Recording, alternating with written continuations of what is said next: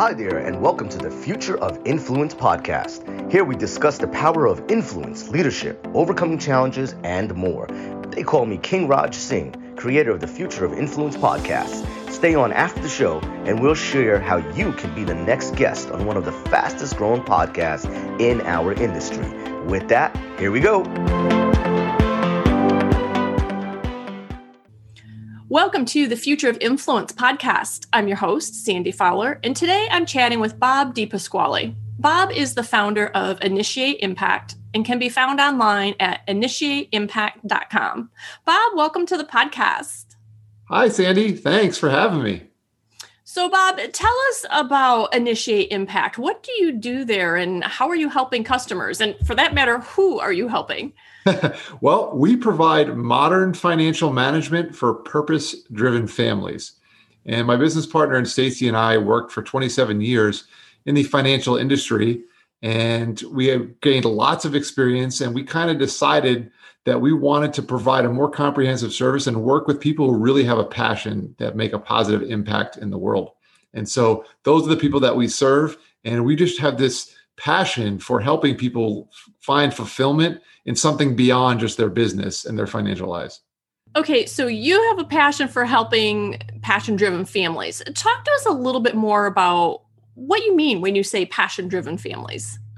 Well, what I mean is when someone has a passion or a purpose, there's something that really drives them, something that when they wake up in the morning, they really care about a specific cause. And I found myself and Stacy, my business partner as well, we're very drawn to those type of people. We enjoy conversations. We enjoy spending time with them. And so if you find yourself with that sort of mindset, there's something that you really care about it, whether it's a charitable cause, or maybe it's something in the business world, or it's just advancing the human race and things that we have here on earth, making something better, being innovative, then that's usually a good fit. Those are the type of people that we really, really enjoy spending time with. And so part of our job, part of our when I put my professional hat on, is to help them be as efficient as they can, as possible as they can be with their lifestyle and their finances, so that they can spend as much time as they possibly can on that passion or whatever that cause is that they care about. So you talked about financial management, and then you talked about being efficient with their lifestyle. How does that fit into financial management? Well, I find that a lot of people, especially busy, driven, purpose-driven type of people, it's very, very challenging to manage all of the parts of your life with your family and your business. And these days with technology, there's so many things and tools that you can use to help you. But to be quite honest, and I'm guilty of this myself, they become very, very much of a burden at times because you have to try to keep up with all these different things. So when we talk about managing lifestyles, we're talking about travel, communication, calendars, all of the things in life that are really supposed to make things easier for you, make things more efficient. But sometimes they can fall by the wayside, especially if you spend a lot of time either with your family or a specific task like your business. Sometimes some of those things can be kind of forgotten about. And so we want to make sure that people can do those things and use the tools as efficiently as possible. And also when it comes to the financial aspect, if you're traveling, we want you to do it as nice as you want to, but we also want you to do it in a great, efficient type of way when it comes to your finances as well. We don't want you spending too much money on things that you really don't need to. So you're really helping people increase their influence in an area of life that's important to them. Yes. And part of what we do, and this is where the passion for Stacy and I comes in, is that we really enjoy helping people with those causes as well. And so taking off my professional hat, I just love going places with people and supporting causes. We've gone all over the world, different places, traveling and helping different causes and building homes for people and dealing with sanitation issues and water. So I'm not a professional missionary or anything, but it's really enjoyable to do those things with those people as well. And so we get the joy out of that. And so in order to be able to do those things, we got to make sure everything else is lined up and it's good and it is in order and as efficient as possible. Okay, Bob. So when it comes to working with your clients, what are your top strategies for really helping them, get the most out of their time and their money? The first thing is, and some people come to us and they've already passed this step, but the first thing I always ask people and talk about is, what are you most passionate about? What means the most to you? And a lot of times I think the first answer out of their mouths is my family or my business. And I always encourage family should be of utmost importance to you. But I find that there's something about their relationship with their family, or there's something related. Maybe there's some kind of illness or cause that their family really cares about. And so we have this conversation that's more about what really means the most to them. That's the number one step. And then we can identify that, or they've come in and they can tell me immediately, for example, I really care about clean energy, or I really care about, starving children, whatever it might be. That next step is, okay, what do you need to do? What's going to make you feel fulfilled in pursuit of that cause or in support of that cause? And then if we can identify those two things, now we have a much better picture of the decisions we need to make in their financial lives and in their lifestyle so that they can support that cause. As you're working with people, I'm curious how you see your influence growing as you help each additional family, and how you see their influence growing. Well, I see their influence growing specifically in that space, because when you find people that are very driven in families that really care about, and they're in that right fulfillment mindset, their influence is amazing. Because I talk about this all the time. Kindness, Sandy, is contagious. I think humans we're naturally inclined, believe it or not. You may not think that with the media and technology and social media in the world these days, but humans are actually inclined to be kind and support other people. And so when you find even an individual, but especially when it's a family and there's multiple people and they're really passionate about a cause, people start jumping on board and their influence grows dramatically. And I think you'd be surprised how quickly it can. Once they've isolated that time that they need to spend doing that, they can quickly gain quite a bit of influence. And then for myself, I hesitate to talk about my own influence because I don't see it that way. But I have noticed, working in this space, that you start becoming known for the person to go to when you need some kind of encouragement to do something great. And that's what we want. We want people who want to do something great. We want to partner with them. And that's truly what we call them. I'm going to say it now. I've banned the word client from our lexicon at Initiate Impact. You're not allowed to say that, but I'll say it once. I'm not going to say it again, but we partner with people, and partnership is extremely important, because when you talk about influence, no one person is going to be able to influence a whole cause or movement just by themselves. You need partners and other people on board. So our influence is really helping people find the motivation to do those things that they really care about. So you've built this company around financial management. I'm curious what your biggest challenges have been in that process. Well, for me, the biggest challenge originally was starting a business, having worked for 12 plus years in a career, being able to concentrate specifically on the financial aspect of people's lives. And then when I noticed I was super passionate about the purpose-driven aspect of life, I was able to spend time on that, but I never really had to build the nuts and bolts of the business.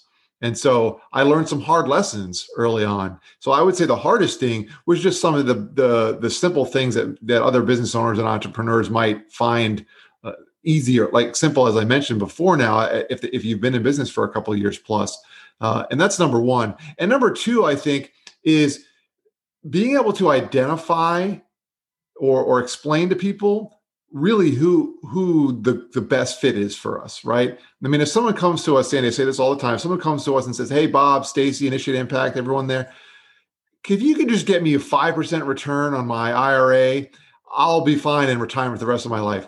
That's usually not a good fit. And I think for many, many years in our industry, the way that people were judged is strictly by the statistics and the numbers. And while they are very important, and that's what we do, and that's why we have the designations, and we've done the professional studies that we've done, I've found that really isn't the only part of it. And it's very important. The emotional side of financial planning is very, very deep. It's very, very important. And so it's been a little bit of a challenge over the years to explain that to people, to tell them, listen, I really care about your numbers and your returns and your investments, but what I really care more about is what means the most to you. And it takes some time to get people to see that. And I think it's a little bit because of our industry. And it's also just because a lot of times people will come to people in our position, to businesses like ours, when there's a problem. That's the signal that they need something. And I would encourage people out there, just like in your life, don't wait to make a plan until there's a problem. Make the plan in advance of the things that could happen. Manage risk appropriately in all aspects of your life. So learning these lessons, you now have this knowledge. How have you been able to use that to help I won't say clients, your partners? Thank you, Sandy. You're catching on. She's got the dictionary. So the way I've been able to use it is because I've experienced much of that scenario myself, and so having been to places in my life that have been struggles and not anticipated it well enough or not had a plan, it makes me super passionate about that. And then when you add on top of that the purpose-driven aspect of the business that we have, it really makes me care about it even more. So just for example, my wife is a kindergarten teacher, and one of the lessons that she always talks about teaching her kids is preparation, being prepared for whatever might come. And she teaches them in very simple lessons at that age.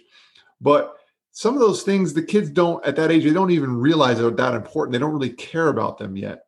And so I know in my life, if there's something that I'm really not that interested in. I was talking to someone the other day, and they were talking about their taxes, and we're recording this shortly before a typical tax time. I know we have an extra month this year in 2021, but that's something that not a lot of people are really excited about their taxes, so they don't plan for it. But if there's a vacation or something that they really do care about, that they're going to put together a plan. They're going to buy trip insurance. They're going to make sure that they have their travel arranged. So I've learned that it's really important that it's probably even more important to plan for the things that you aren't really that excited about. So you need to go before there's some kind of issue. You want to make sure that you have some kind of plan in place. Okay. So as you have talked to people and built this business, you've grown your own influence. And I'm curious how you use that influence. Well, we want to use that influence to make a positive impact in the world. I know we've said that word a lot today, and impact is so important to us. So we're not perfect. We make mistakes, but we know that the intention that we have is to do good things in the world. And so we want to use our influence to make someone's life better. And I heard someone tell this to me, gosh, it must have been 20 years ago, but he said, Bob, you're not likely to be able to change the entire world, but you could change the world for one person. And that's the mindset that we have at Initiate Impact. We want to make an impact, but our intention is not to take 8, 9, however billion people there are in the world and impact every single one of them. We want to do it one person at a time. I love that idea because when we're in business, that can get lost. We have so many metrics and things to look at. And so bring it back to that one person. So one person at a time.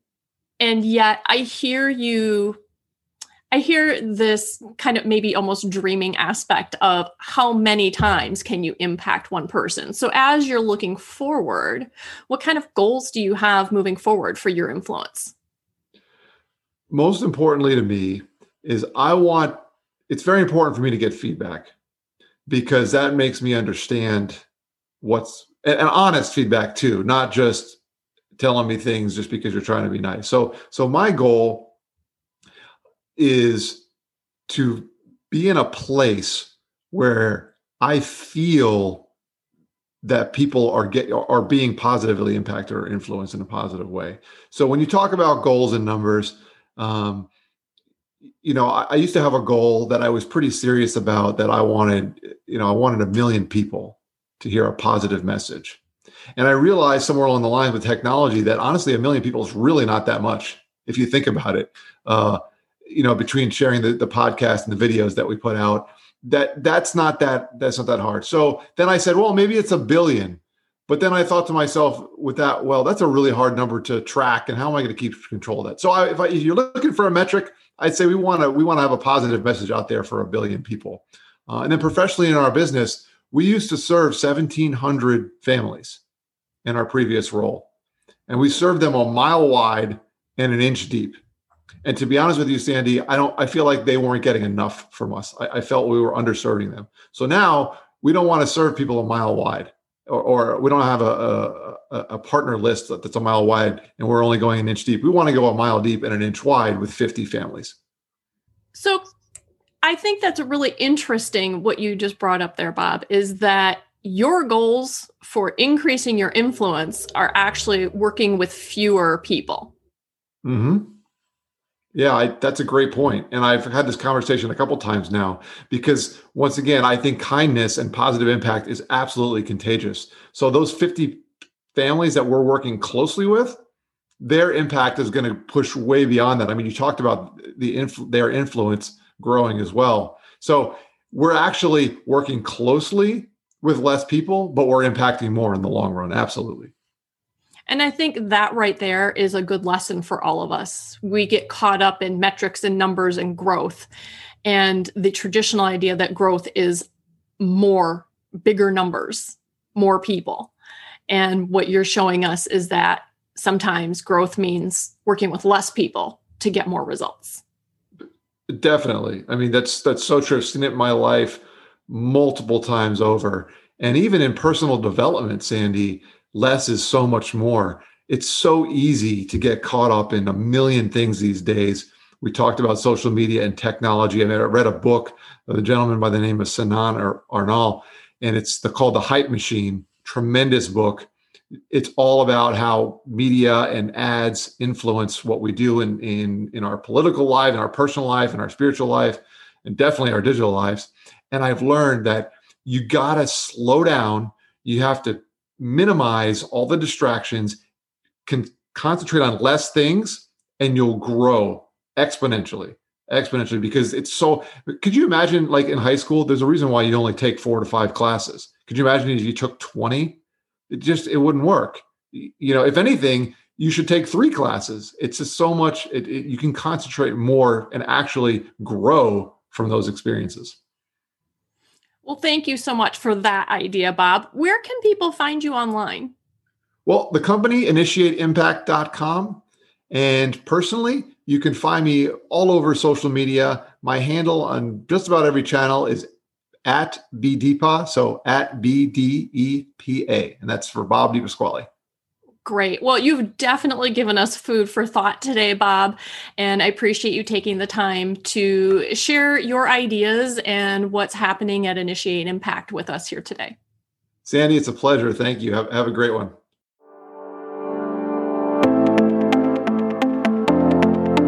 Thanks for listening to the Future of Influence podcast. If you're interested in sharing your story by being a guest on our show, please visit https://kingrajsingh.com/podcast/apply to apply.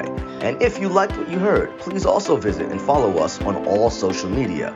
Please subscribe to our show on Apple Podcasts, Google Podcasts, Spotify, or wherever you listen to your podcast. Once again, they call me King Raj Singh, and thanks again for listening to the Future of Influence podcast. Tune in next time.